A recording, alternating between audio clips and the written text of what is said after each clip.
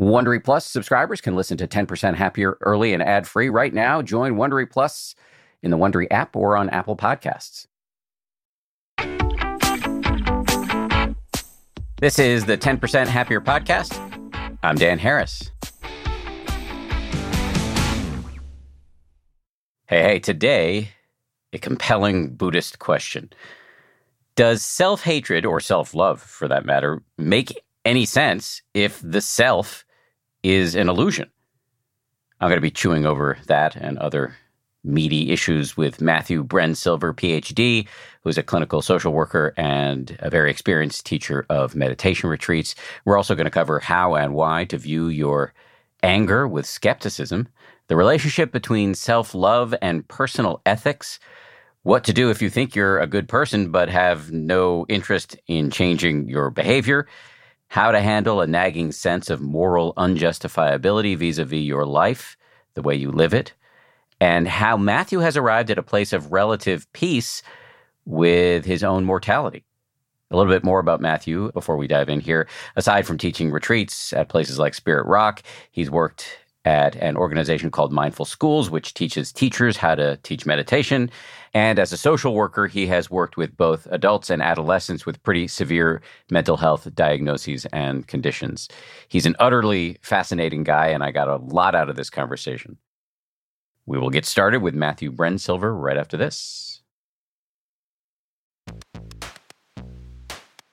Audible lets you enjoy all your audio entertainment in one app. You'll always find the best of what you love or something new to discover. They offer an incredible selection of audiobooks across every genre, from bestsellers and new releases to celebrity memoirs, mysteries and thrillers, motivation, wellness, business, and more.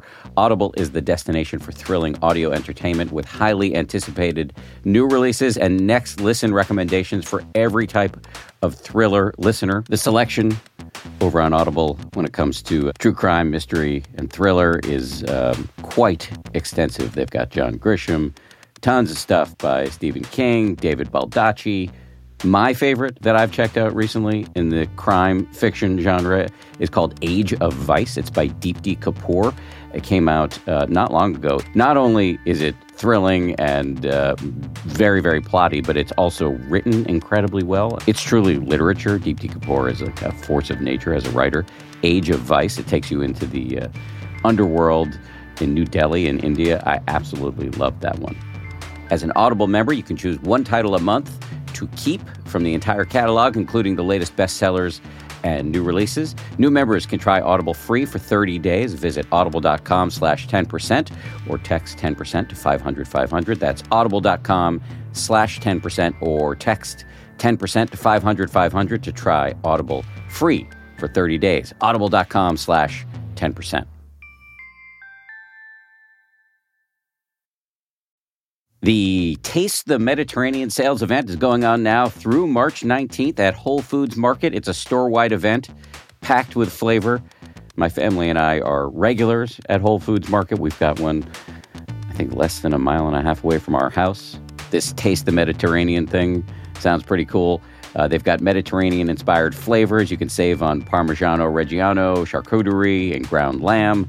They've got delectable seafood choices. You can save on whole branzini and sustainable wild-caught sockeye salmon, which is a regular feature at our dinners in this house. My son loves that salmon from Whole Foods.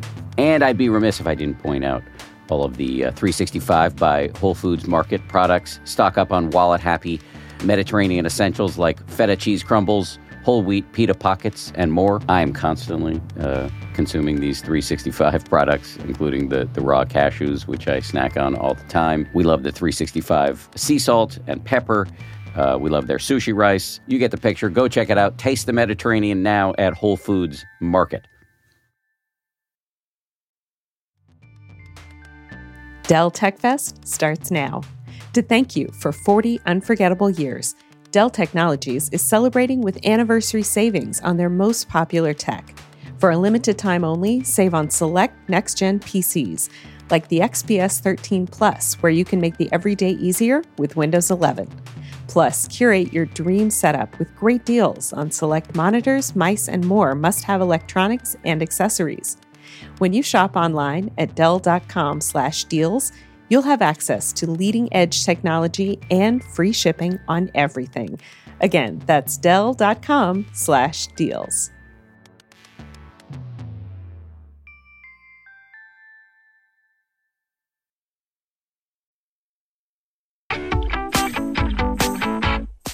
Matthew Brensilver, welcome to the show. Thanks for having me.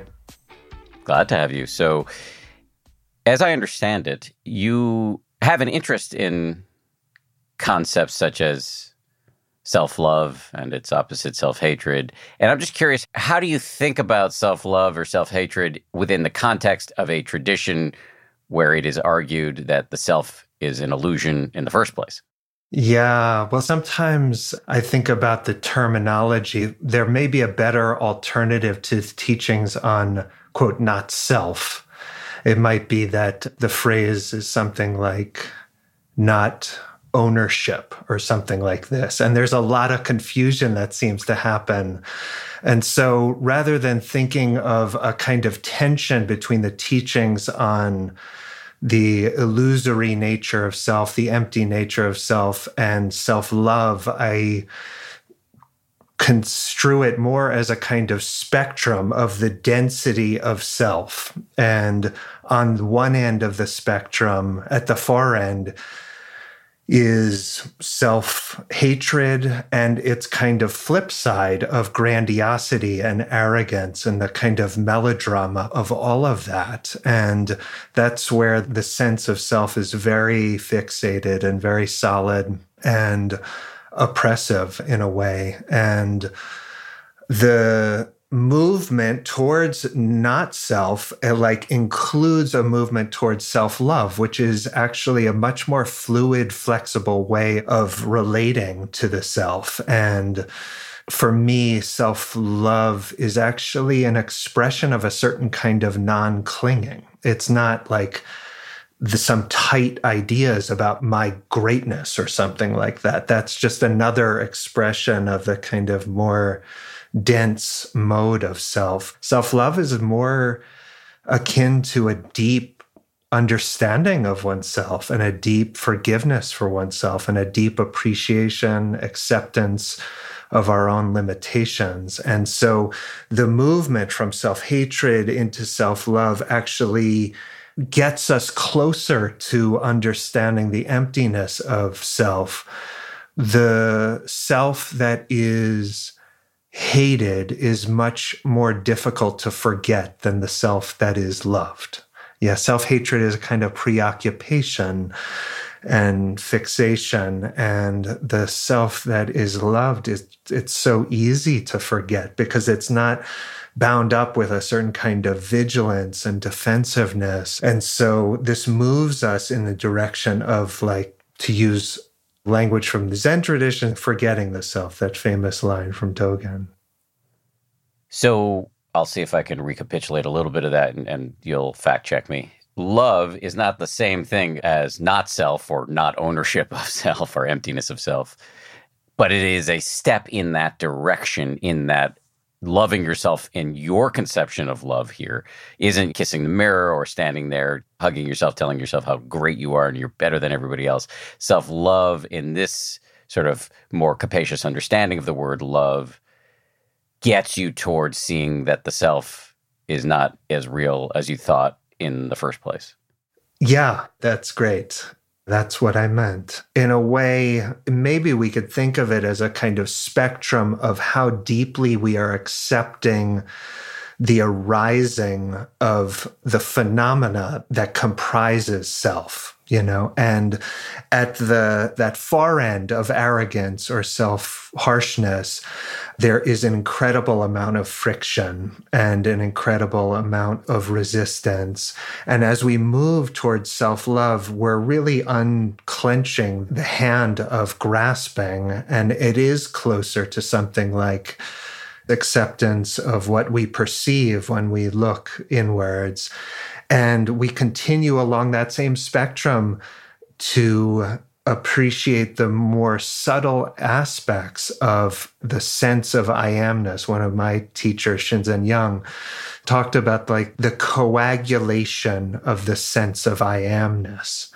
And as we pass through these realms of self-acceptance, of self-love, we begin to fold the elements of I amness into awareness, and those two become empty. And then that realization, the kind of emptiness of the self, it's like this actually leads us back into a deeper kind of compassion and tenderness for oneself. And so the insight into the emptiness of the self actually dramatizes the pain, the congealing of self. It dramatizes the pain of the predicament of being human.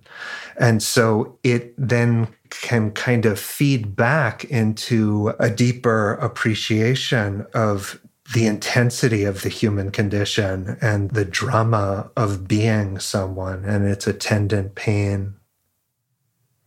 Let me see if I can ground this in something very concrete just to help people get a toehold here. And maybe this will work or maybe it won't.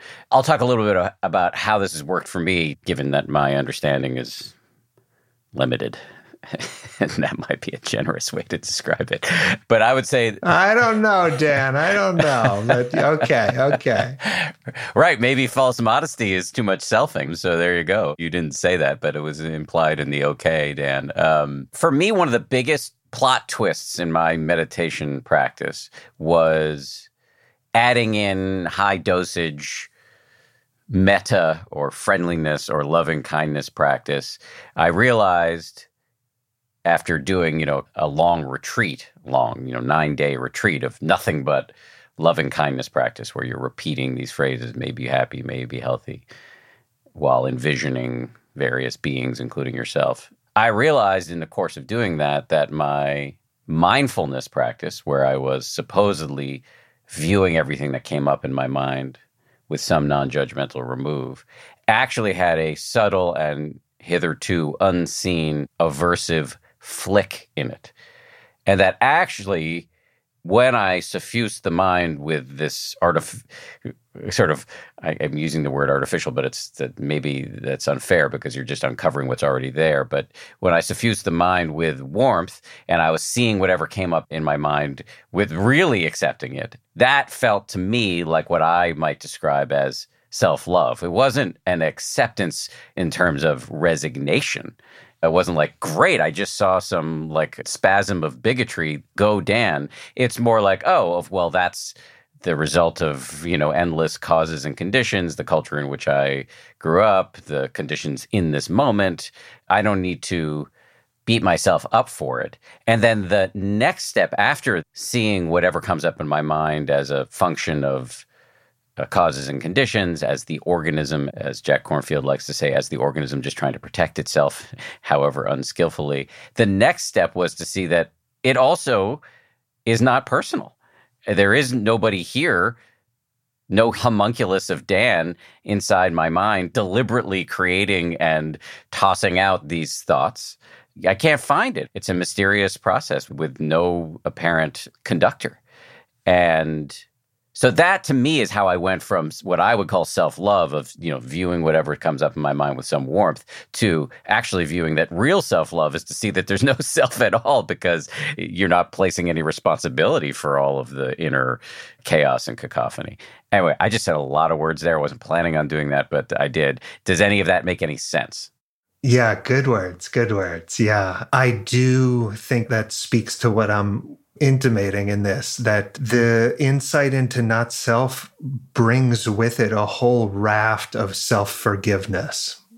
And I like the word sometimes innocence, the kind of innocence of our being. And that comes out of really seeing dependent origination, really seeing the multi-causal nature of our being, of our thoughts, of our feelings, that what feels so intimately like me originates very much outside of anything I could call me. And that creates a certain kind of forgiveness and an understanding and also a courage to do more self-exploration, because it means that the ego is no longer at stake in the process of seeing. the hallmark of the ego is a certain kind of defensiveness, and that short circuits the kind of wild, reckless, investigatory nature of the meditative endeavor. And as we come to see a certain kind of innocence or the forgiveness that you describe, the centerlessness of our own being, the poignancy of our condition begins to bear down on us with more and more weight. And the possibilities for love, for self-love, for loving others, these possibilities multiply, but hatred becomes less and less tenable. And so that sense of, that there's nothing that I might discover about myself that would make self-hatred more tenable.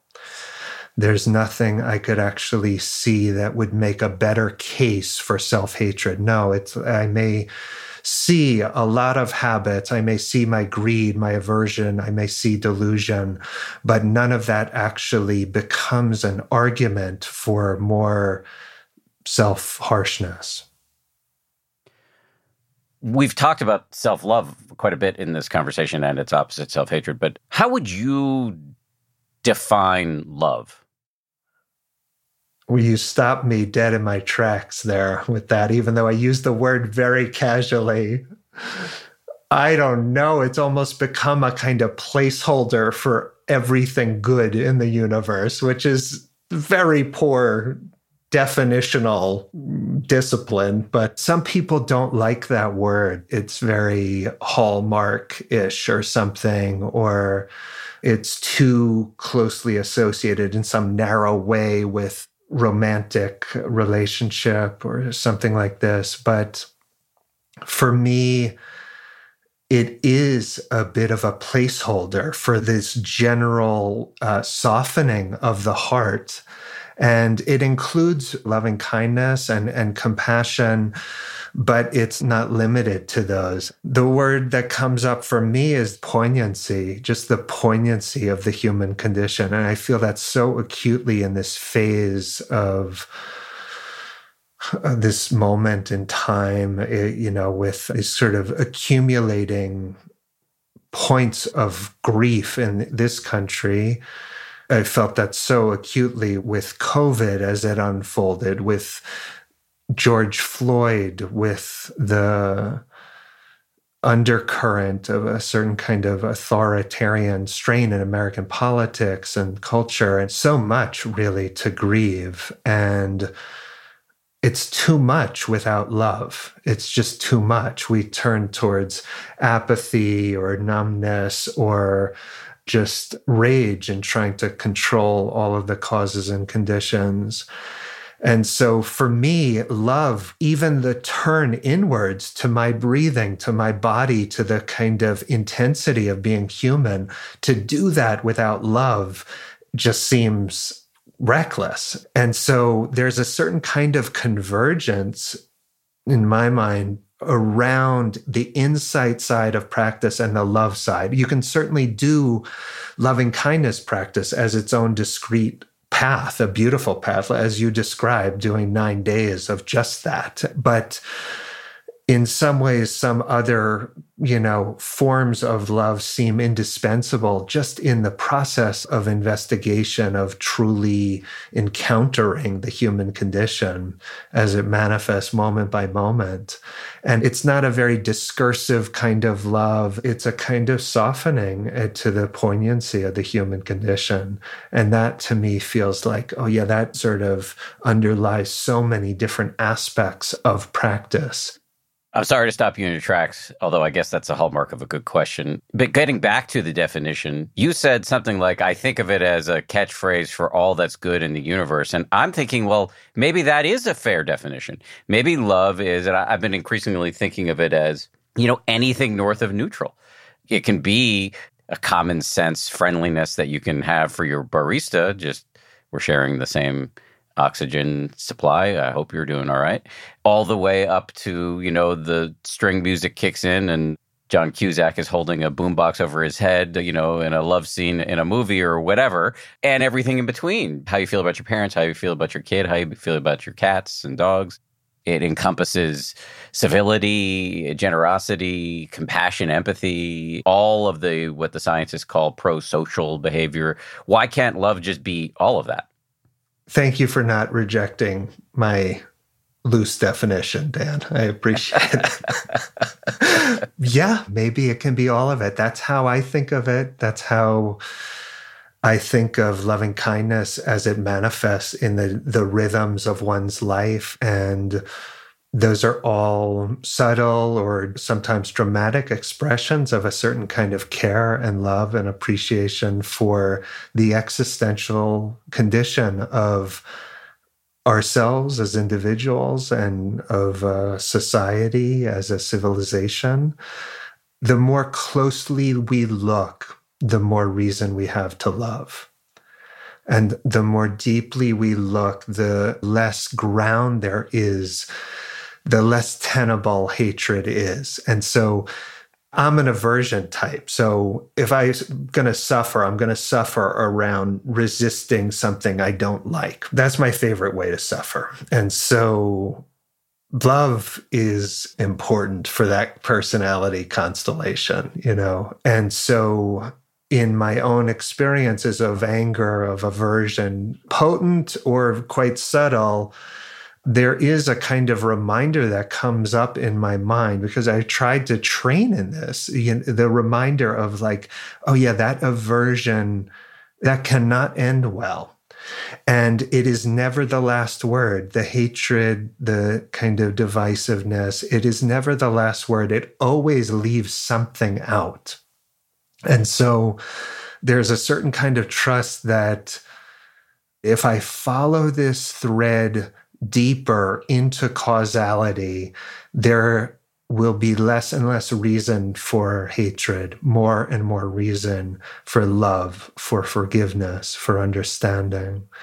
And so in the anger, the aversion, there may sometimes be a seed of wisdom, but there's always delusion coexisting with it.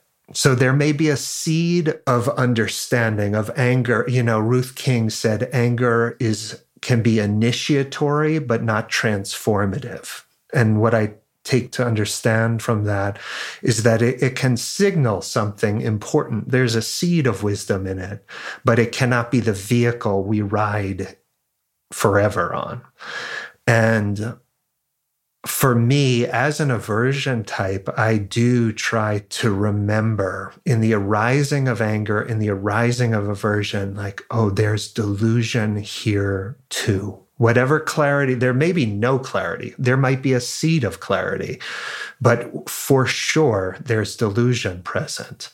And the certainty of that mind state needs to be undercut by a certain kind of skepticism. And so just to say to myself, I need to look more deeply here. I know there's confusion here. I know the Dalai Lama would not have the same response to this situation that I'm having right now. I know there's more to be seen. And so we just follow that causal thread. And in my experience, just arrive at a deeper sense of love. So if somebody in your life has really pissed you off, and you truly sit with it in an investigatory way, you can get under the hatred and anger to love, you're saying? No, Dan, not in my life. I'm just recommending it to your listeners. No, yeah, we can do this. We can do this. It may take some time. We may have to sort of innovate in one way or another. And it's about training. It is about training ourselves because in the mind state of aversion, it's such a certain kind of mind state and it admits no ambiguity. And so we can't remember much in those moments, but I have tried to train with varying success, but I have tried to train to remember there's more to be seen. There's more to be seen. And you can kind of sense when you're making your case against the person, whether that's a member of one's family or anybody, in making the case, one is always leaving out certain premises in the argument. You can kind of sense the mind sort of shuffling through like a sloppy lawyer, kind of like shuffling through, trying to hide some little bit of evidence as we make our case for the justifiability of our aversion. And you start to be more discerning and sense that, like, I'm leaving something out. I sort of jumped over from this premise to that premise, and I left something out. But if I include that, it weakens the case for my anger. It weakens the justification. And so we just have to be rigorously honest when we see our mind cobbling together its case in that way, to pause, look more deeply, and we have many experiences of just seeing the kind of folly of our aversion in the rearview mirror, sometimes only in the rearview mirror, but in the rearview mirror, it's so apparent, like, oh, I really left that big piece of data out from that case, and it leads us into something like care, understanding. That doesn't mean that we forget that incident entirely. That may be important, actually, to honor what's been seen in somebody else's behavior or something like this. But we arrive at a place of deeper love than where we started. Coming up after the break, Matthew explains why you should not take your shortcomings, some might even say your ugliness, personally. And we talk about the relationship between self-love and the Buddhist concept of sila, or ethical conduct. That's right after this. I always love it when the people behind a product that my family already uses tell us that they want to be sponsors of this show. Today, it's Tidy Cats. As you may know, we have an unreasonable amount of cats, 4 of them. So we use a lot of kitty litter, and Tidy Cats is great. They have a product called Tidy Care Alert, which uses color-changing crystals to detect potential concerns and help you put your mind at ease. Let Tidy Care Alert help keep an eye on your cat's health. Whether you have 1 or 4 cats, they make it easy to keep track. Plus, it's low dust and lightweight with long-lasting ammonia control from the brand most often recommended and personally used by veterinarians. I'm not a vet, but I do love cats. Tidy Cats. Check them out. I had a very pleasant experience shopping on quince.com. Very easy to use website, and they've got a terrific selection.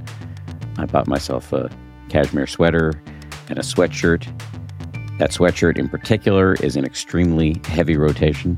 If you watch the YouTube version of this podcast, you will see it. Or if you see me on social media occasionally, I'm wearing my Quince sweatshirt. And I have to say, the prices are hard to beat for a luxury brand. What's more, Quince only works with factories that use safe, ethical, and responsible manufacturing practices, along with premium fabrics and finishes. Indulge in affordable luxury. Go to quince.com/happier for free shipping on your order and 365-day returns. That's QUINCE.com/happier to get free shipping and 365-day returns. Quince.com/happier.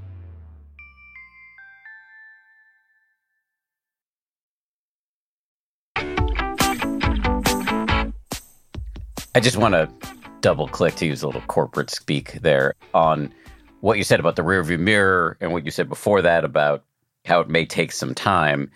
I don't want to leave people with the impression, and I don't think you do either, but please correct me, that this is, easy or rapid. The getting underneath the aversion and hatred, in certain cases, that could take years, if not lifetimes. Am I wrong about that? No, you are not wrong. And this is one of the very humbling aspects of practice, that to see the depth of the kind of roots of these habits, it's humbling. It's humbling. And this is part of why there's a kind of gradual training in this. We are training in the same way an athlete trains their body, and the accumulation of skills, of strength, is often gradual. There may be some moves that we can make in the moment once that suffering has arisen, but so much of the fruit of our practice is actually a function of this gradual training, of not getting backed so deep into the karmic corner where our reactivity just feels so overpowering. And when we do get backed into that corner and it just feels like we are going to suffer, there is not 1 degree of freedom in this. In those moments, my aspiration is, this is humbling for sure. May it not be humiliating. Yeah. May it not be humiliating. May it, for sure, it's humbling. It's necessary. That humbling quality of practice is quite important. But humility is different than humiliation. And the humiliation is really a function of the drama of self in that moment. And so may I take this pain, this habit, less personally. It is not a commentary on the deepest layer of my being. And in that pain, backed into that corner when nothing works, when all of my mindfulness moves do not work, we're at an important place, actually. And it does usually devolve into frustration or self-hatred, humiliation. But it's actually a moment where we can, again, come back to love, that the heart is being softened by the intensity of our habits. And in that certain kind of surrender, it actually consolidates our motivation to practice, and it softens rather than hardens our heart. It can do that, even in that kind of sense of abject defeat. It's just, ooh. But there is a kind of opportunity for very deep kind of compassion for ourselves, and then it overflows from the bounds of our own heart to others. I think you've just brought us where I was hoping to go. But you're talking about, if I understand correctly, how our relationship with ourself can impact the way we are with other people.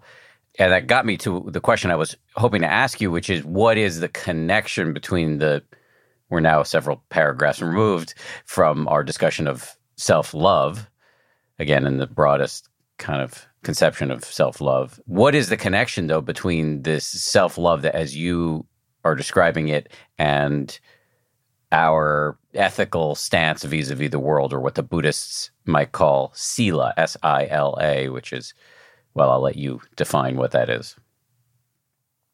So there are a number of connections. My mind is moving in different directions.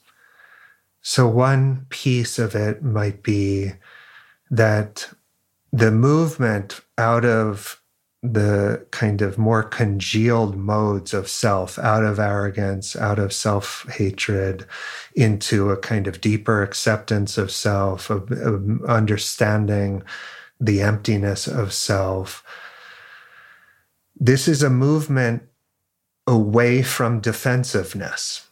And as I was saying, we could think of one of the hallmarks of ego is defensiveness. It means that we stand guard at the gates of self, kind of patrolling visitors, VIPs, intruders, everything. Yeah. And that is a very fragile way of living. That means that at any time, any person, anywhere can do something destructive to my own inner environment. And the move away from some of that defensiveness into a certain kind of acceptance, love, deeper understanding, that is actually very important as we evolve ethically. We are being called, I feel, to evolve ethically.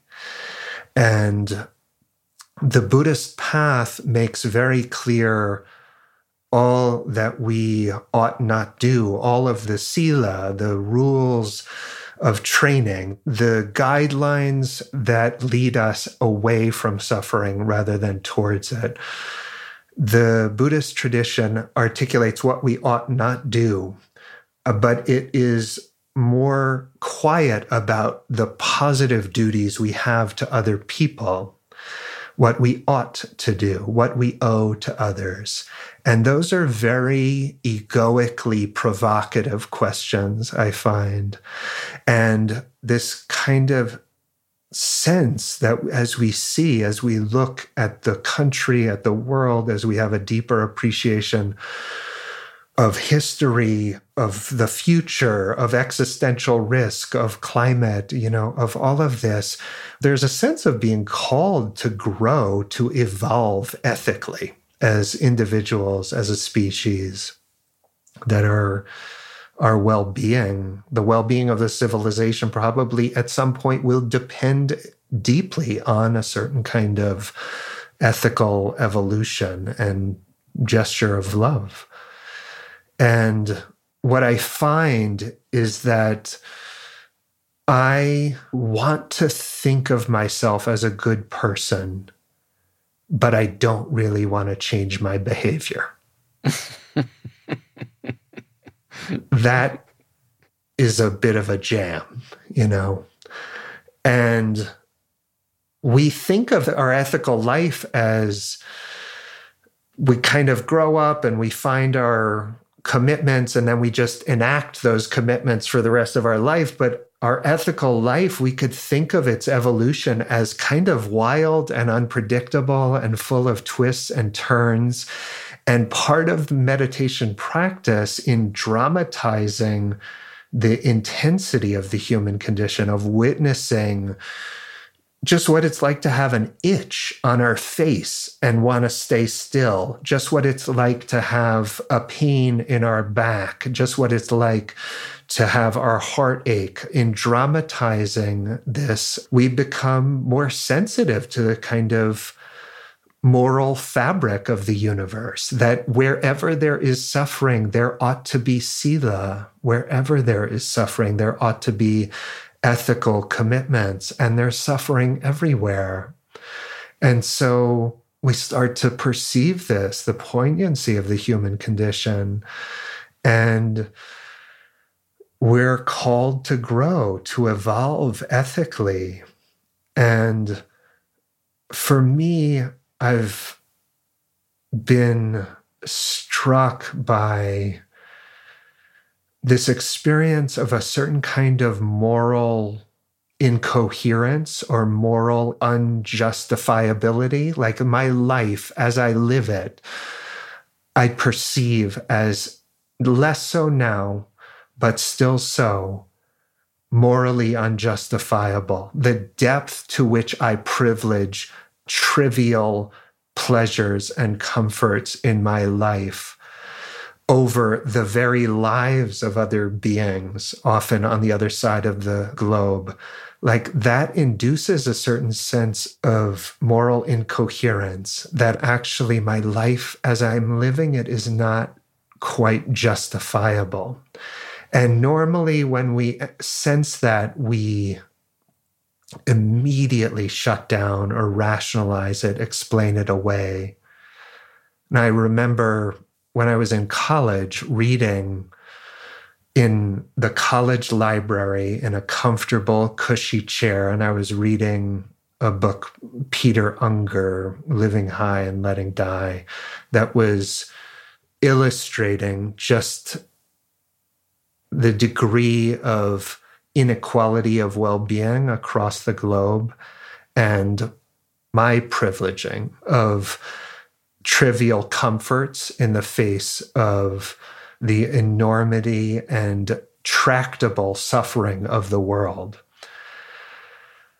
And that scrambled me and my heart in a deep way. And I've been living in a certain sense with those questions and with that sense of moral incoherence for a long time. And sometimes I've gone on autopilot around it. Sometimes it's catalyzed more clear, significant action in my life to try to think about the suffering of the world and what I owe. And this ties in with this whole realm of effective altruism, which has been very meaningful to me. And it's really the question, I would say, of the kind of those folks that I feel like they're trying to answer the question, what is the modern bodhisattva? What does compassion look like in a world where we actually know a lot about suffering, where we know a lot about suffering that is neglected, suffering that is tractable, that can be addressed. And that, to me, kind of hangs over so much of my Buddhist practice and how I think about sila and how I think about love and how I think about my debts to others. And as my own suffering has been diminished, I still suffer plenty, but it's been diminished in dramatic ways.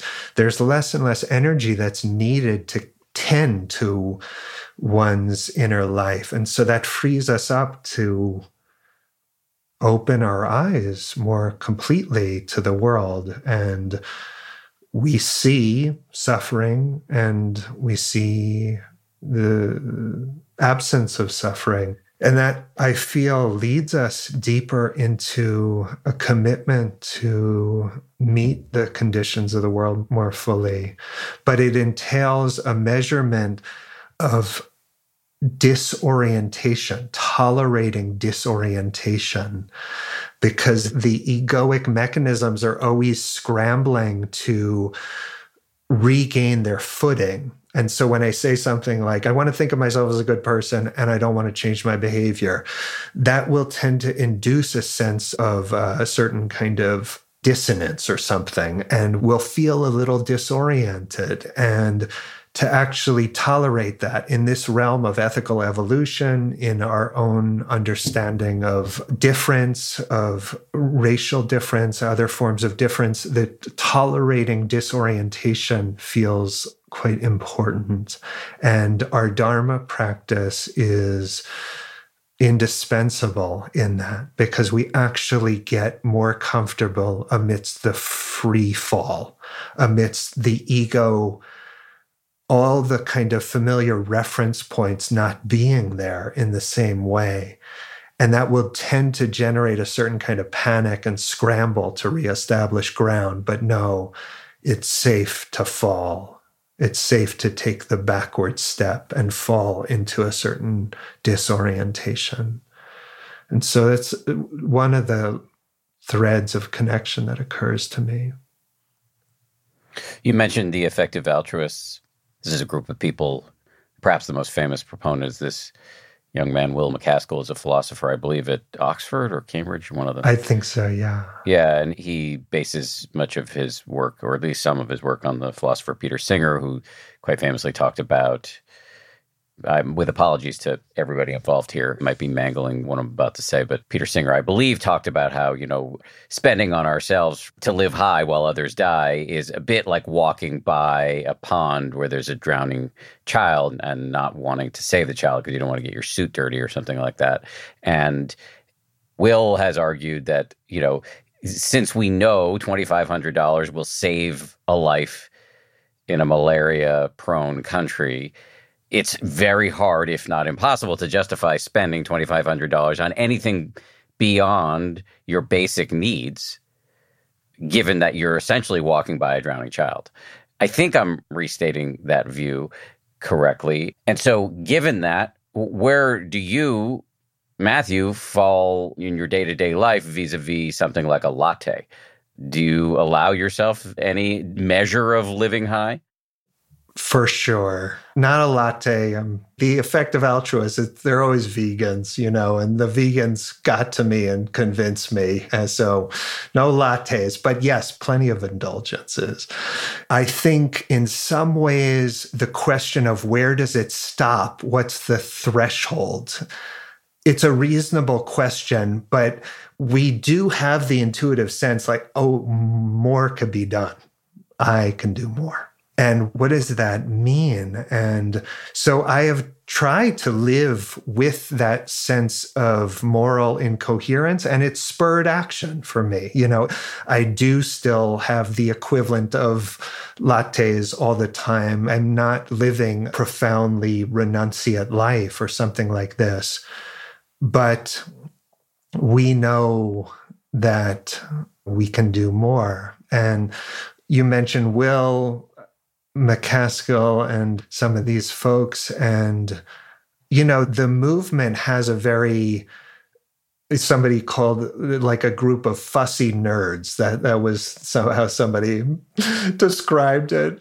And that's fair enough. There's a lot of kind of rigorous analytic thinking and quantitative kind of efforts, But at the heart of it is love. At the heart of it is love. And for some reason, I was in some kind of random lottery drawing and I won a session with Will MacAskill, and I was on a Skype with him. And he's a, serious philosopher, but just in seeing his face there on Skype, I started crying because I could sense that this is somebody who is asking the question of what it is to be a bodhisattva. He would never put it in that language, I don't think. But to me, it is. This is like, what is the modern bodhisattva? And I think that can take a lot of forms. But for me, the most important piece is that it lures the heart into deeper commitment, maybe a little bit more renunciation, a little bit more commitment to caring for the welfare of others. For those who don't know what a bodhisattva is, can you define it? Yeah. Well, it's not even language from my tradition of insight meditation in which I've been trained exactly. But what I take it to mean is the deep, abiding, almost relentless commitment to the welfare of others and to make one's heart and one's practice and one's life of benefit for all that we encounter. And it's really quite a radical commitment. And I've had opportunities to take a bodhisattva vow or something like this, and I haven't, because I don't know what that would do to my life exactly. And there's a sense of I'm not quite ready to give informed consent to that depth of commitment, even though I'm in training. I feel like I'm in training and I'm trying. And what's that? There's that expression, Lord, make me chaste, but just not yet. That's right. Exactly. But it's part of like, okay, if we're going to take a vow, that is no joke. To tie one's heart in that way is it's a performative utterance. It's words that do something. They actually do something to our heart, to our lives. And when I'm really ready, because I don't know how much that might reconfigure my life. When I'm ready, I'll take it. Yeah. But in the meantime, let us do what we can. Coming up, I ask Matthew about a quip of his that I really like. He has said, how your meditation practice is going is none of your business. What does that mean? We're also going to talk about how he has arrived at a point of general okayness with his own mortality. That and more right after this. The show is sponsored by BetterHelp. What is the first thing you would do if you had an extra hour in your day? Many of us spend our lives wishing we had more time. Therapy can help you figure out what matters to you so you can do more of it. This is something I've spoken about at length for many years with my therapist, as somebody with a pronounced tendency toward overscheduling. working on figuring out what I care most about, what matters most to me, has been very useful when it comes to setting priorities. If you are thinking of starting therapy, give BetterHelp a try. It's entirely online, designed to be convenient, flexible, and suited to your schedule. Learn to make time for what makes you happy with BetterHelp. Visit betterhelp.com/happier today to get 10% off your first month.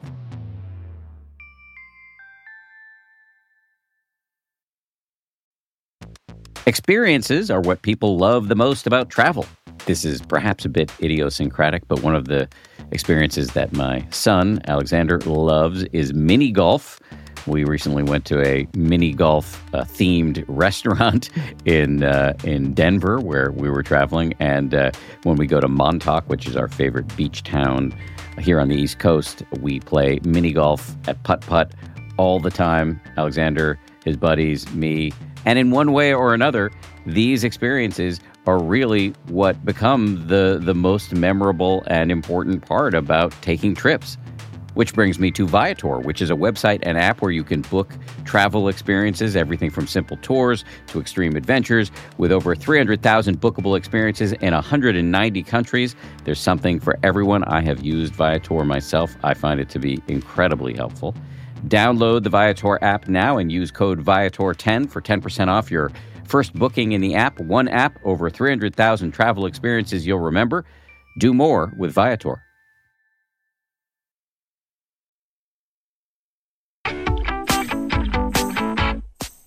This latte question, I know you were using latte as a stand-in. I love lattes.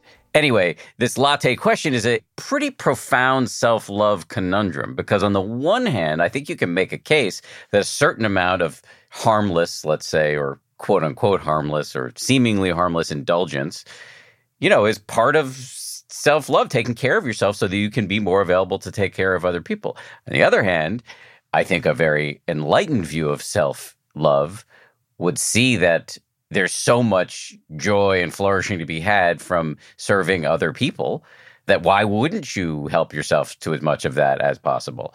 So this question of how high do we live while others die this is not an easy puzzle. It's not easy. And I want to be careful about being too idealistic. There's a way in which in the Buddhist world, we can get too caught up on certain ideals, and that tends to cause the kind of erasure of certain elements of our own experience. I want to be careful about maintaining fidelity to what it's actually like. We really do want that latte, and I don't want to minimize that. And I think the point you're making, and it's a refrain from somewhere in the effective altruism movement, if you passed a burning building today and you just kicked down the door and rescued a couple people and brought people to safety, that would be among the most meaningful, or maybe the most meaningful day of your life, or certainly your year. And it would be a cardinal event, and we're actually offered that opportunity. Yeah, it's just the mechanisms of empathy and the proximal effects of suffering right here rather than distant that makes the examples seem different, but at a moral level, they're really not different. That said, I do believe it still leaves plenty of room for delighting in one's good fortune and enjoying the kind of pleasures on offer and taking good care of oneself. The main point for me is not going unconscious around the questions and just living with that question. And then you see how does that catalyze changes in one's own behavior. And that sense of almost a certain kind of like wonder for the evolution of our own ethical being. Like, how might I grow? It's not a static thing where we just follow the precepts or something. It's like, how might my ethical being be transformed in the same ways that other aspects of myself is transformed by practice? In our remaining time here, I want to digress pretty radically, if not, maybe abruptly too. But so with apologies, I want to ask some maybe unrelated questions here. Every episode, somebody prepares for me I guess we call it a prep doc or a preparation document. And this one was prepared by our producer, DJ Kashmir, who has recently gone on a meditation retreat with you, Matthew. And he mentioned in the prep doc a few things that you said on that retreat that were compelling to me that I thought I would enjoy just hearing you unpack them a little bit. So the first was you were talking to the people on this retreat where DJ was a retreatant. And I think you were talking to people about this tendency that many of us have. I have this in a big way to play what Joseph Goldstein calls the practice self-assessment tapes, where you're just obsessing on am I doing it right? How am I doing? How far am I getting? Am I about to realize nirvana or whatever? And you said to the group something pretty compassionate, which is how your retreat is going is none of your business, which I love. And I wonder if you could explain it and also explain whether it could apply to our daily meditation practice as well. Because a lot of people listening will never actually do a retreat. So the habits of our mind keep us so compulsively oriented to past and future, and then the present feels like it's sandwiched between those two. And we're sort of always trying to gauge the trajectory of this moment. Where is it going? Where is it going? Is it going towards goodness or away from goodness? Is it going towards what I want or away from what I want? And that is very much bound up in our biology, I feel. And each moment is a kind of down payment on some future moment. And this moment, the present, is almost like a canary in the coal mine of the future. Yeah, so we're just like really vigilant. Is this okay? Is everything okay? Like, are all the parameters okay here? And that gets recapitulated in practice, right? And so it's like I take one breath, one mindful breath, and then I want to ask myself the question, Matthew, are you more concentrated? How's this going, right? And on retreat, in the context of retreat where there's less friction in the mind and it can really go in different directions, we get even more compulsive about asking, like, where does this moment point? Yeah, is this working? Am I accruing whatever I'm meant to accrue? Am I doing it right? Is this enough? And so that kind of notion of just one of my teachers, Michelle McDonald's, at one point said, it sounds so not meditative, but she said something like, you clock in and you clock out. Yeah. You just do your practice. And sometimes I've thought of the analogy that in lifting weights, if I were lifting weights, doing reps to improve the strength of my bicep, I would not, after doing a rep, look over to my bicep and have a kind of heart to heart of how it's going. Am I getting stronger? How was that rep? It would much more be like, well, a certain kind of surrender to just the practice itself, the exercise. I just did that rep. And we so privilege the kind of what is accessible to us in consciousness, the sort of top layer of the mind, and especially the valence of it. Is it pleasant or unpleasant? And we use that as the barometer for the entirety of our practice. And that is just another one of our weird preoccupations. It's so natural, but it's like, no, let us just do our practice. Let us just do it. And then at some point, we sort of have that metacognitive awareness to appreciate what has happened, what has grown, what we've let go of, what we haven't. And we can do that at a reasonable cadence. But it's definitely not after each breath. Yeah. And so let us just this gesture of surrendering. And it's almost unbelievable how intense the human condition is. We cannot believe it. Just to pay attention to the breath and just to see the ways we're bombarded by sensory events. It's unbelievable. And so we are always assessing the trajectory of it, but it's actually not so useful at various points in people's practice. And so, let it be not our business, and let us just keep going with our sincerity, with our awareness, with our wisdom. I love that. The other thing you said on this retreat, per DJ, I don't know if he's a reliable historian, so, Yeah, I'm sure DJ's very reliable, but I'm always afraid when people quote me back because I'm like, what did I say? And maybe I'm going to be totally mortified by what I said in one context or another, but I'm ready, Dan. Go ahead. Hit me. What did I say? Well, it's interesting you use the term mortified because I'm going to ask about death. Per DJ, you made some comment that was in the neighborhood of your having, after all of these years of practice, a significantly reduced fear of death. Would that be an accurate restatement of what you allegedly said on this retreat? I think, death has become much less imposing. There's still fear for sure.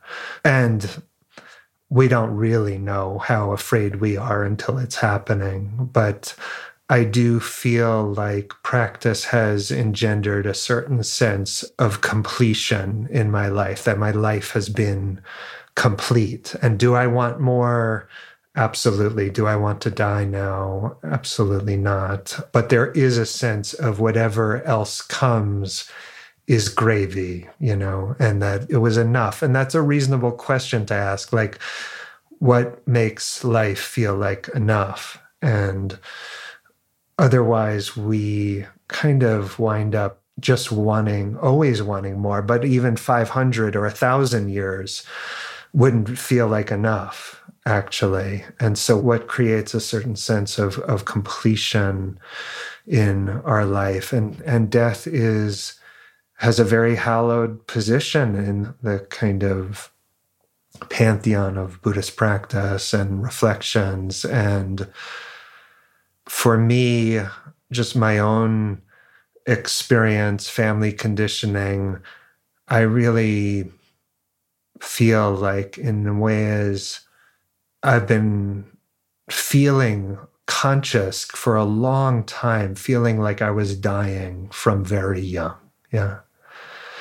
Not in a kind of anxious way, but just the sense of the weight of mortality, of my own, of everyone I love. That was a very acute sense from quite early on. And a sense that probably in some ways I got into practice and got it hooked into my heart because I had the intuitive sense that I was utterly unprepared to die and to lose people I love. That the enormity of that was such that it was almost unimaginable that could be absorbed in a heart, not destroy my heart. And as a result, I feel in some ways, we don't know why we get into practice or why we keep going exactly, but at some level, it was and is an attempt to address the truth of mortality and to prepare for that and to live in such a way that life feels whole, that it feels complete. Yeah, that's what's arising in me now. What is the mechanism of practice that would allow you to feel like the rest of your life is gravy, you're playing with the house's money, life feels complete? I think it's about exploring the many chambers of the mind.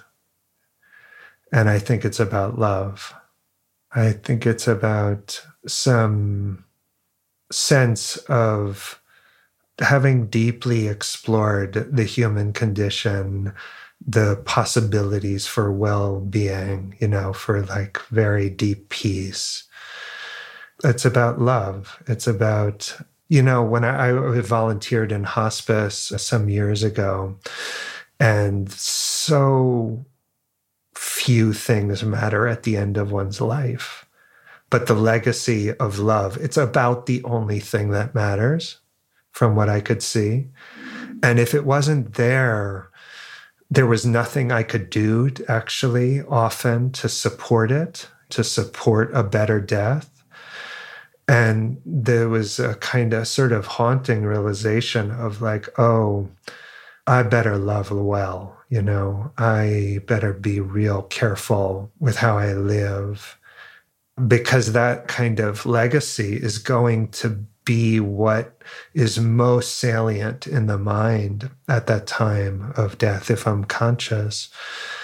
So loving ourselves deeply, just a deep appreciation for all of our strength and goodness and all our foibles and limitations, loving others in sustained relationships of growing and being nourished by the love of others, and then loving widely, very broadly, radically, for those we'll never meet, actually to know the boundlessness, the measurelessness of love, which I take to mean that there's nothing on the other side of it. There's nothing outside the threshold of it. It's like that radical. And we can know these experiences in our own practice. We can know the sense of nothing but love, just the mind pervaded by it, not this kind of amalgamated state. It's just, there's nothing but love. And that leaves a kind of impression on our heart, even amidst the intensities of daily life, amidst the aversion, amidst the anger, amidst frustration. That serves as a kind of North Star. That sort of radical, expansive love is our birthright. That is possible even for a very ordinary person like myself. That's possible to know that. And this makes life feel more complete and more ready to let go for that final time, all the training in letting go, of unclenching the fist, of grasping, as I think Steve Armstrong used that phrase, like unclenching that fist. We've practiced that 1,000,000 times, just sitting or in our life. And then I imagine the end of our life is the kind of grand surrender of control, of ownership. And so I don't practice with it in a very explicit way of contemplating it very actively in a rigorous technique-oriented way, but it's just everywhere in practice too. That's a pretty rousing send-off here. I think you give all of us, especially those of us, which I have a suspicion it's most of us who haven't tasted what you've described. It's a good motivating sentiment to get us to keep putting our butts on the cushion. Before I let you go, can I get you to plug, if you're comfortable, any resources that you've put out into the world where people can learn more about you, if not maybe even contact you? I have a website that just MatthewBrentsilver.org, my full name.org, and that has recordings and links to Dharma Seed and Audio Dharma, places where there are talks that are freely available. So people are welcome to that, of course. Thank you, Matthew. It's a pleasure to meet you, and thanks for coming on. Thanks so much. Yeah. Big thanks to Matthew Brensilver. Thank you as well to all the folks who work incredibly hard to make this show a reality. They include Samuel Johns, Gabrielle Zuckerman, DJ Kashmir, Justine Davey, Kim Bykema, Maria Wertel, and Jen Poyant. We also get our audio engineering from the good folks over at Ultraviolet Audio. We'll see you all on Friday for a bonus guided meditation. with Diana Winston. If you like 10% Happier, and I hope you do, you can listen early and ad-free right now by joining Wondery Plus in the Wondery app or on Apple Podcasts. Prime members can listen ad-free on Amazon Music. Before you go, tell us about yourself by filling out a short survey at Wondery.com/survey. If you travel for work, you know to pack 2 suits. Business and swim. You know with your Delta SkyMiles Business Amex card, buying that plane ticket for a business trip can get you closer to medallion status. You know that a meeting in Montana means visiting almost every national park. Yellowstone? Check. Because you're the chief excursion officer. It's why you're a Delta SkyMiles Platinum Business American Express card member. If you travel, you know. Terms apply. Visit go.amex/you-know-business. Hey grown-ups, the Cat in the Hat Cast is a new podcast from Wondery, perfect for the whole family. Join the Cat in the Hat and your favorite Dr. Seuss characters as they get whisked away on a new adventure every week. Fish dreams of creating his very own polite and quiet podcast. That is, until he gets a surprise visit to his Fishbowl podcast studio from the Cat in the Hat himself, and it becomes very clear that the cat has other plans for the podcast. And those plans are the opposite of quiet. Sing along to new favorite songs, try your luck at Titanic tongue twisters, have some fun with wondrous wordplay, and most importantly, bring your family along for all of the adventures in the Cat in the Hat Cast. Follow the Cat in the Hat Cast on the Wondery app or wherever you get your podcasts. You can listen to the Cat in the Hat Cast early and ad-free on Wondery Plus. Join Wondery Plus in the Wondery app or on Wondery Kids Plus on Apple Podcasts today.